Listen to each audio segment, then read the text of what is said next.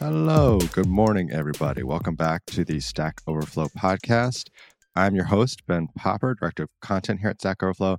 Today we have a sponsored episode from Shell, and we are going to be chatting about modern engineering practices and how folks within an organization that's over 100 years old are trying to evolve best practices and make life great for the software developers and engineers who work there. So today we're going to be chatting with James and Tristan, who are engineering leaders within a division that focuses on trading and supply of energy. So James, Tristan, welcome to the Stack Overflow podcast. Great to be here. Thank you. So folks understand a little bit of like how you got to where you are and, what you might do within a big energy company. Give us a little bit of background. How did you start, working in the world of software and come to be sort of an engineering lead? I've been with Shell for 2 years now, engineering lead position within the power trading department. And my background is probably, I guess, about 14 years now in energy with some of the majors. And that's as a software engineer, team lead, tech lead, solution architect as well. I like to dabble in some of the other disciplines, understand what's going on outside of engineering. Yeah, that's building and designing parts of trading systems. And outside of that, I guess 25 years now in IT. So graduated computer science, earned my stripes for Y2K. So went through that as well. Right. And so I've seen the IT industry evolve. There's a lot of constant still. But yeah, so that's pretty much me in a nutshell, really. A big fan of the Microsoft stack. And yeah, I'm a really big fan of some of the engineering stuff that's evolving as well now, which hopefully we'll talk about in a bit. Terrific. Tristan, how about yourself? I've been in IT now for about 18 years. So I started off as a software developer in different companies. And I worked in energy now for about 12 years. And I've been in Shell for about 2 years of that. Cool. I'm also a big fan of, I've kind of graduated from the Microsoft stack into anything really. So now it's TypeScript or Python or .NET or whatever it may be. Okay, more Catholic with your tastes. So for folks who are listening, yeah, at a high level, what goes on in the, trading and supply department of an energy company and how is that related to software? I'm familiar, just sort of casually with the idea of trading on the stock market electronically with high frequency trading, but I don't know a ton about commodities or even more specifically about energy. So can you just sort of briefly give us a sense of what that is? Yeah, sure. It's, trading is trading. Effectively, the parts we're involved with are generally the wholesale side of things. So it's less business to customer type stuff. So it's more trading in the markets, taking assets, trying to remove risk from operating them, trying to make money out of operating them as well. And really making that, so if we can move towards the powering progress, which is the strategy for Shell, which is, how can we move to a more renewable posture really with the energy? And that means it's a big market, lots of variables. And technology right now is incredibly important to making that work. So certainly in my space, which is power trading, it's really important that the technology allows us to move the telemetry from those assets into the hands of the traders and the analysts so that they can optimize and figure out the best way to remove risk or optimize the trade flows. And so the IT here is essential. It's the backbone. It's the only way you can understand what is a turbine or a field of turbines doing so that you can, really make money and optimize it. So IT is incredibly important in this space. And so trading, latency, usual stuff. Right. There's lots of competition. So yeah, we got to be good at making IT move quickly for us. Gotcha. That makes a lot of sense. Tristan, anything you want to add? So I would say the other interesting aspect with trading is just how broad the technologies we use are, because as James mentioned, there is the telemetry aspect, how fast we can get data in, but then there's also the aspect of the volume of data and how we sort of optimize. So, James is working on power. We've got other teams working on, say, LNG, whereas optimizing vessels or crude ships or something, right? And so there's such a variety in terms of what we do on a day-to-day basis, depending on the different asset classes that we work in. Right. Yeah, it's interesting. It's a lot of latency, a lot of different things to deal with. So when y'all joined, what were the kind of pain points you saw there in this kind of big, diverse department? So I joined from another major, and I guess I was struck by two things. So one is I thought Shell was more advanced in terms of some of the sort of cloud adoption and technologies they were using, but they were a bit behind in terms of governance and process and how long it can take to get something up and running because of the process it takes to go through. Yeah, so it can be frustrating when you come in and you say, right, here are my objectives. I want to hit the ground running. But actually, there's this kind of long tape we have to kind of deal with and work our way through. And James, what about from your perspective? Yeah, I think I'd echo that. Shell's a very safety and security conscious company, which I think sometimes in big corporates manifests itself as being risk averse. And, I know we've maybe touched on this in previous podcasts with things like hyperautomation. I think one of the challenges, the biggest challenge is how can you take these long established processes, maybe ITIL based or just, it's just the way it is here, and actually show that a digital equivalent of a change meeting with a bunch of people meeting face to face, maybe to talk through a change process, actually has a digital equivalent, which can take seconds rather than hours or days sometimes to arrange. And so that process piece, I think, is probably the biggest challenge, is convincing an organization who've got all the best interests at heart that there are other ways of slicing the onion. You can do it. You can go faster. You can not compromise on quality. And that was the challenge, I think. And so there's a lot of meetings with those stakeholders to say, hey, we can do this. And we're not going to go around it or break it or whatever. It's, in fact, in this digital environment, we have so much audit trail. I can take any change to production and backtrack to every dev, every commit to the second. If you can join that up, suddenly you get some real big converts to it. So yeah, I think the digitalization of some of the processes has been the biggest challenge. Gotcha. Audit trail is the magic word for you. Yeah, absolutely. That's what gets them to sign up. In some ways, it's almost better, right? Oh, absolutely. As I say, I mean, there's a bridge to cross, which is how do we convince? Yeah, and it's quite mysterious. IT, what they do sometimes, and actually having to bring transformation, change, process leaders into our world a bit and kind of lift the covers a bit, and say, hey, there is this huge amount of information. Everything is audited. That was a challenge, but once they kind of had a peek into it, they were sold. And interestingly, our own security requirements kind of mandate things like an audit trail for things. So I don't know why it was a surprise that some of this stuff, had such a long tail within our world, which was the IT side. So yeah, that was, I guess, the biggest challenge. But yeah, good payback, And again, I think it really showed the learner mindset that's prevalent throughout Shell, which is people are willing to listen. People are willing to see the, what's the payback if we can have that conversation and take it, explore what's going on. And yeah, we've got some really good examples. Yeah. So Tristan, let's talk examples here. Like, what were some of the best practices or new technologies you tried to implement to improve the situation? Walk us through, some of the solutions you brought to the table. Yeah. So I guess one of the key things I've been pushing for is product team autonomy.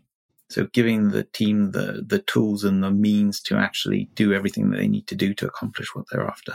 And part of that is also a shift left mindset in the way we deliver software. So really trying to move away from this kind of gated process almost of there's a need, we build something, it gets tested, it gets rolled out, and we start again, and really into the kind of continuous delivery mindset of we are kind of understanding these requirements, but we're busy building this piece of software with all the automation tests built in as and when. So part of our definition of done includes testing, end-to-end, unit testing, all of this built into our quality gate pipeline that allows us to release continuously.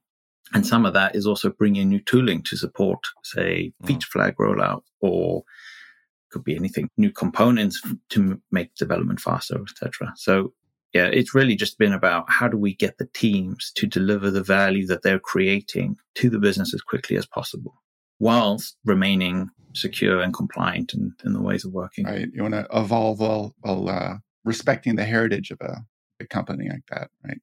Have you been able to sort of measure and see any changes have you even like changed how you measure productivity?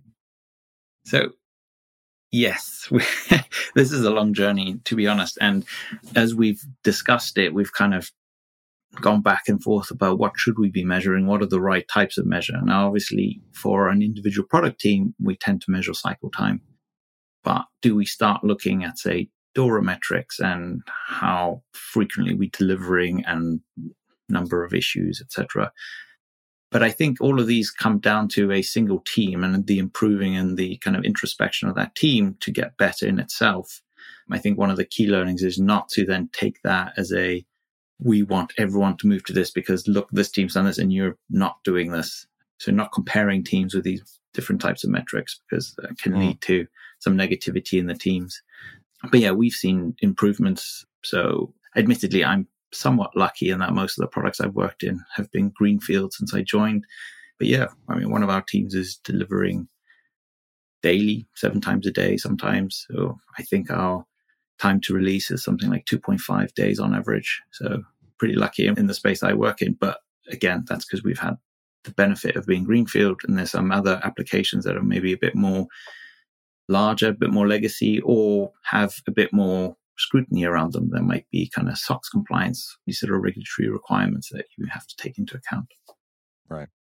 James, from your perspective, what does this look like? Thinking about continuous deployment, feature flagging, automated testing, shifting left, and then also, the quality and reliability and sort of, the metrics you can bring to ensure that this is moving things in the right direction, that it's not being gamed, or as Tristan said, also maybe, that it's not introducing something unhealthy to the culture where now teams are competing for this one metric, but that's not necessarily improving the software that's being put out. Yeah, it's a complex space really, because it's really easy to move one thing and kind of detract or break something else. I think breaking it down, good delivery of value to the business as quick as we can without compromise. I think there's an adage from the construction industry around says something, you can have it fast, cheap, or high quality, pick two. Mm-hmm. And, it's quite apt really, because generally there is one of them has to give. And I think with modern engineering, what you're seeing is we can actually challenge that pretty strongly. So things like automation allow you to go quick and not compromise on quality. And all of that speed to market is good for the value side of things as well. So yeah, it's so complex, but it's as simple as, it's the elevator pitch to people I give is, what do you do? I say, it's easy. I build the right thing, build it right. And within that one sentence, it's a huge complex world. And I think the shift left stuff is really relevant here, because we're seeing really good benefits from looking at things like building the right thing. If you can get the foundations of what you're trying to build right, makes life a lot easier. It doesn't matter whether you have the engineering kind of quality in there. If you've built the wrong thing, you've built the wrong thing, So we're putting a lot of emphasis on that. So things like acceptance testing, BDD, so behavior-driven development, and really that's at the heart of the shift left stuff. So shared understanding earlier on allows people to be more intimate with what the requirements are, and it kind of we're seeing a lot of benefits around that. Which, how do we quantify those things?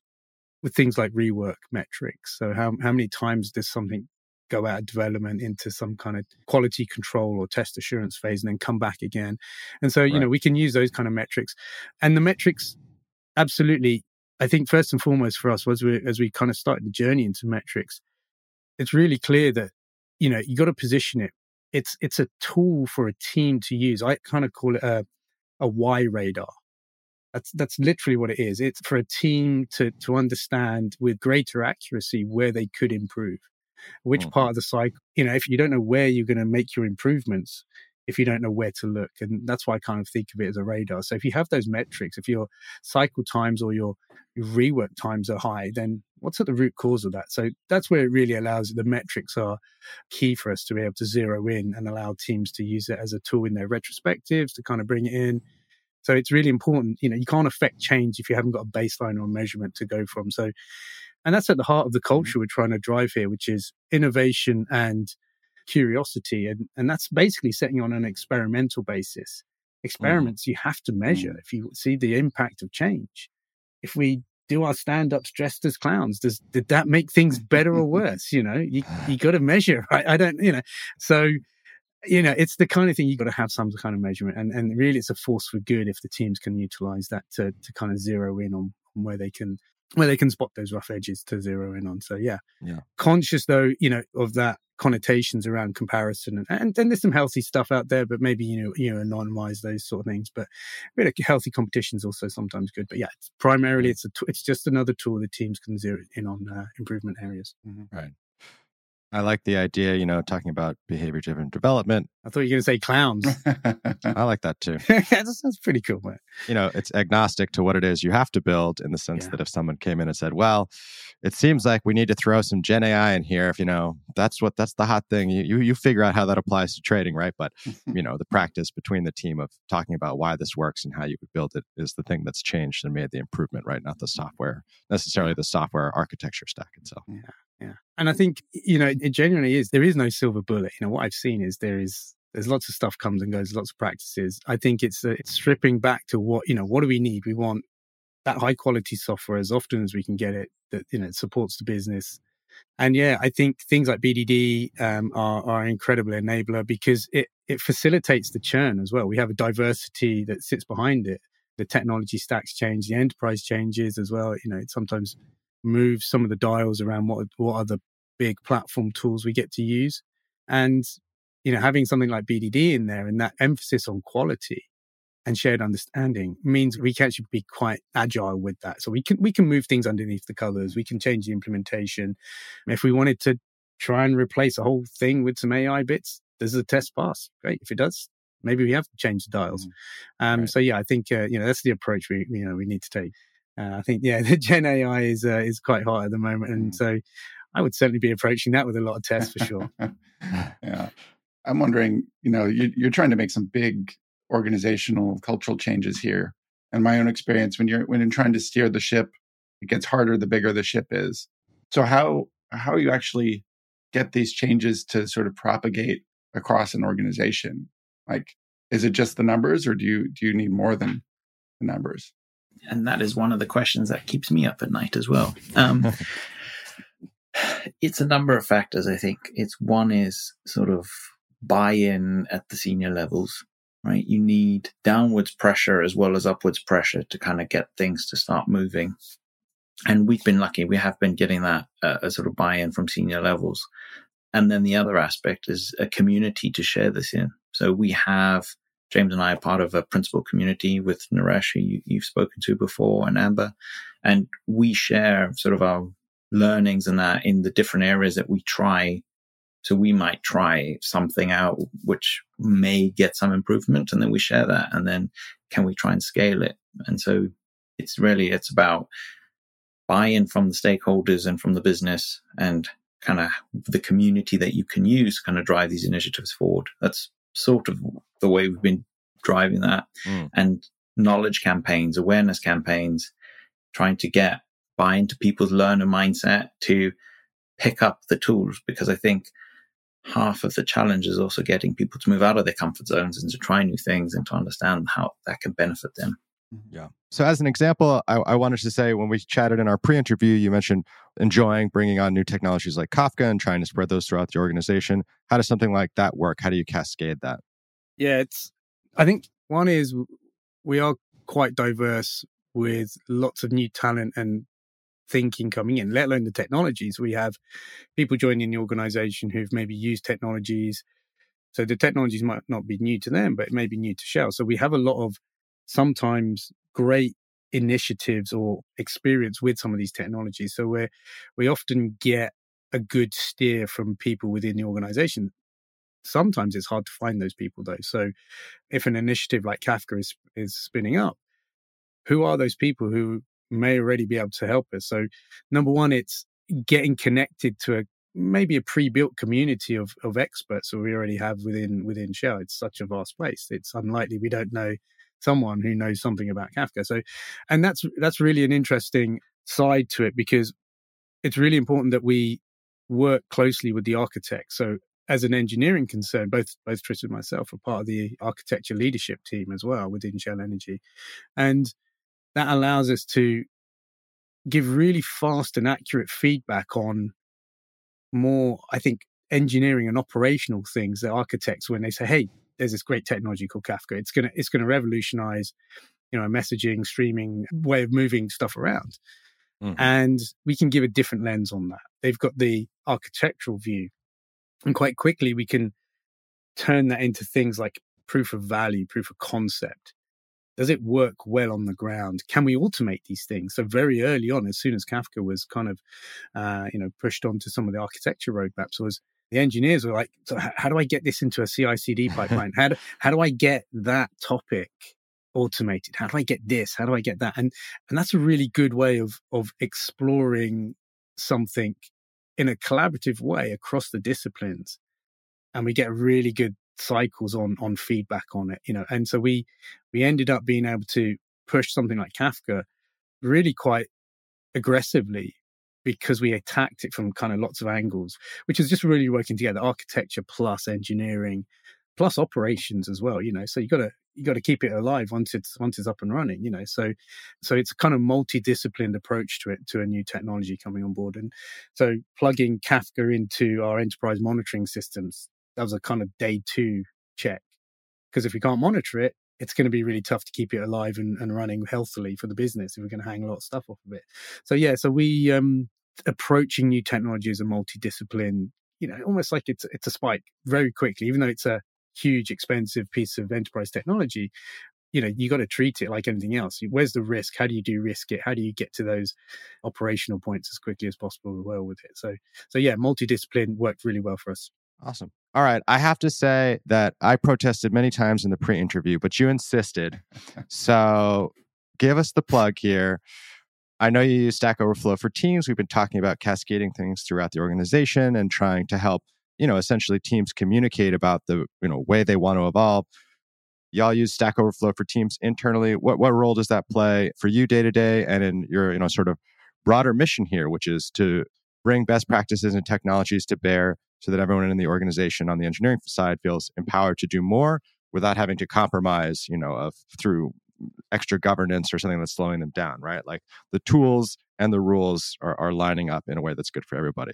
So we see Stack Overflow for teams kind of positioned well in terms of a gap that seemed to emerge in how we disseminate information or learnings across the kind of engineering community. I mean, the team itself is dispersed globally. We have people all over the world. And with a company the size we are, it's actually quite difficult to know everyone. So you could imagine if someone has a question, they don't always know who to go or who may have solved it before. So one of the key things we've seen there is a way of quickly finding someone that probably solved this problem before and getting access to them pretty quickly. And then the other way we're using that is if we are writing, say, a blog or some kind of white paper, we put it on Stack Overflow. It's a central place where it's quickly become the central place where we put all these types of technical documentation and learnings. Yeah, it's about being efficient. So we were doing the effectiveness, which is doing the right thing, which is writing down things, sharing that knowledge. And as Tristan said, the organization is so big, so diverse across the business sectors as well. But knowledge and knowledge sharing is a complete constant. Things like networking, things like, connectivity, integration between us and external partners. It's the same old stuff, really. Mm-hmm. And so we realized quite quickly that we were just duplicating. Not that we didn't have an answer. We had too many answers, too many of the same answers. Right. So we had lots of replication, lots and lots of replication. We were writing this stuff down within the teams. And again, I think you naturally turn to the person to your left or right and ask them a question. Hey, do you know, how do I do this? How do I do that? And so you will get in these very cellular kind of knowledge kind of domains. And so the answer to it was, what is the answer? And I think, it's pretty obvious to us. What does the world use to help ask and answer questions? And that was Stack Overflow. So it's a tool to help us deduplicate, share knowledge, ask once, reach so many people, broadcast. Right. So yeah, so it was an obvious one because it just solved a problem that we'd solved too many times on, We didn't need to solve that many times. And yeah, it's really interesting. We're starting to explore some of the other capabilities. Communities and collections particularly are being really useful to us, allowing us to draw circles around particular content areas and knowledge domains. And it's just efficient. It's just so much more efficient than having those hundreds of OneNotes and wiki pages, and each one of them with a slight little barrier to entry, and you haven't got access to this one, and let me request to this. And again, I'm really a big believer in the theory of marginal gains. That's all those lots of little 1%ers that are out there, and the fact that everyone in Shell can access this without having to go through any particular sign-on or sign-up process. It's just another one of those things. I can send a URL with an answer to anybody, and they can receive it and make use of it. It's just a great enabler. Terrific. So we usually like to close these episodes with a little look into the future. So where do you hope to see, your teams and Shell Engineering in general end up in 4 to 5 years from now? From my perspective, I would like to see the teams almost recognized in terms of the capabilities that they have, right? We have some phenomenal engineers and some phenomenal teams delivering value day in and day out. So I guess it would be nice to not be thought of as an energy company, but almost an IT company to a certain extent. But I guess more tangibly, I would like to see everything being automated in what we do, right? So we would have automated near on everything in terms of engineering practice, and hopefully most of the business practice as well by then. And taking the learnings, putting those into blueprints, which I think Naresh potentially mentioned before. So really trying to take all the learnings we've done and create them into a reusable pattern that each team can just pick up and move along. So we start just delivering, I guess, the business value and none of the other elements that come with kind of delivering a product, right? We've worked enough to build all those base components that all we're now concentrating on is really that kind of business value. And for our people to become broader in knowledge so they can work on kind of any domain, because the business is constantly evolving, the challenges we're facing are constantly evolving, and we need everyone to kind of step up to those challenges. Interesting. And James, from your perspective, what does the future hold? Yeah, I think it's about culture and empowerment. Ultimately, what do we want is value to the business. And what are the key ingredients there? Certainly, there's a lot of reuse. So we've got initiatives like Inner Source. What I'd love to see is great stats on that adoption. They're good, but they could be better. And again, as we collaborate and communicate more, things like Stack Overflow, allowing us to build connections. And there's an absolutely great diagram, the collaboration diagram inside Stack Overflow, which just shows you where teams are starting to talk to each other, which is bringing some surprising connections. As we build those links across the organization, we would expect dials like reuse, speed to market, coming down. So I would love to see a culture where we can really concentrate on the value, because collectively we've worked on the plumbing and we can refine and iterate, and that's really stable. We can then really go to town on the bit that adds value for us. And that's where we'd like to end up, I think. And the other thing I think is really interesting, I kind of feel like engineering is almost a product in itself. It should be nurtured. It has to have effort put into it. You have to be obsessive. If you want to get hunting down those gains, you've got to be obsessive around each of those areas. So in how you build it, how you design it, how you got to be obsessive. And we've got people who are, and if we can connect those communities together and start sharing the knowledge, then I think we can really hunt down those 1% in every sector. And that's where we'll get our advantage, I think. So it's building a culture that facilitates that and allows us to really work on the value pieces. So I think, totally agree. It's automate all the toil. Toil is the enemy here. Engineering solutions, I think, are the way forward with these things. And I think we're seeing engineering really pervade other sectors of the organization as well. So into operations, into site reliability engineering. It's just bringing smarter answers to things that were previously toil.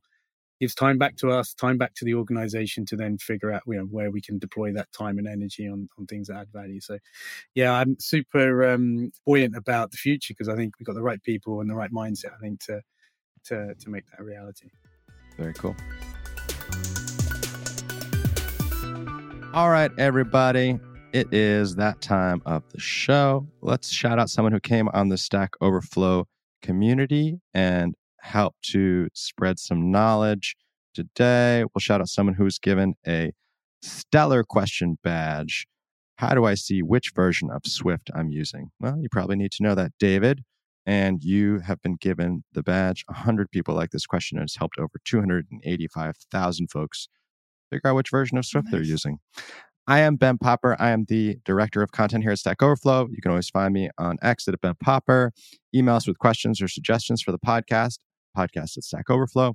And leave us a rating and a review because it really helps. I'm Ryan Donovan. I edit the blog here at Stack Overflow. You can find it at stackoverflow.blog. And if you want to reach out to me, you can find me at rthordonovan on X. James Simmons, Senior Principal Software Engineer, Engineering Lead for European Power Trading. My LinkedIn handle, I think, is InLikeJim, and that's where you can reach me. And yeah, I think visit Shell.com. That's the gateway to careers, information, everything that's going on at Shell. My name's Tristan Shepherd. I'm a Senior Principal Software Engineer at Shell, and you can find me on LinkedIn. All right, everybody. Thanks for listening, and we'll talk to you soon.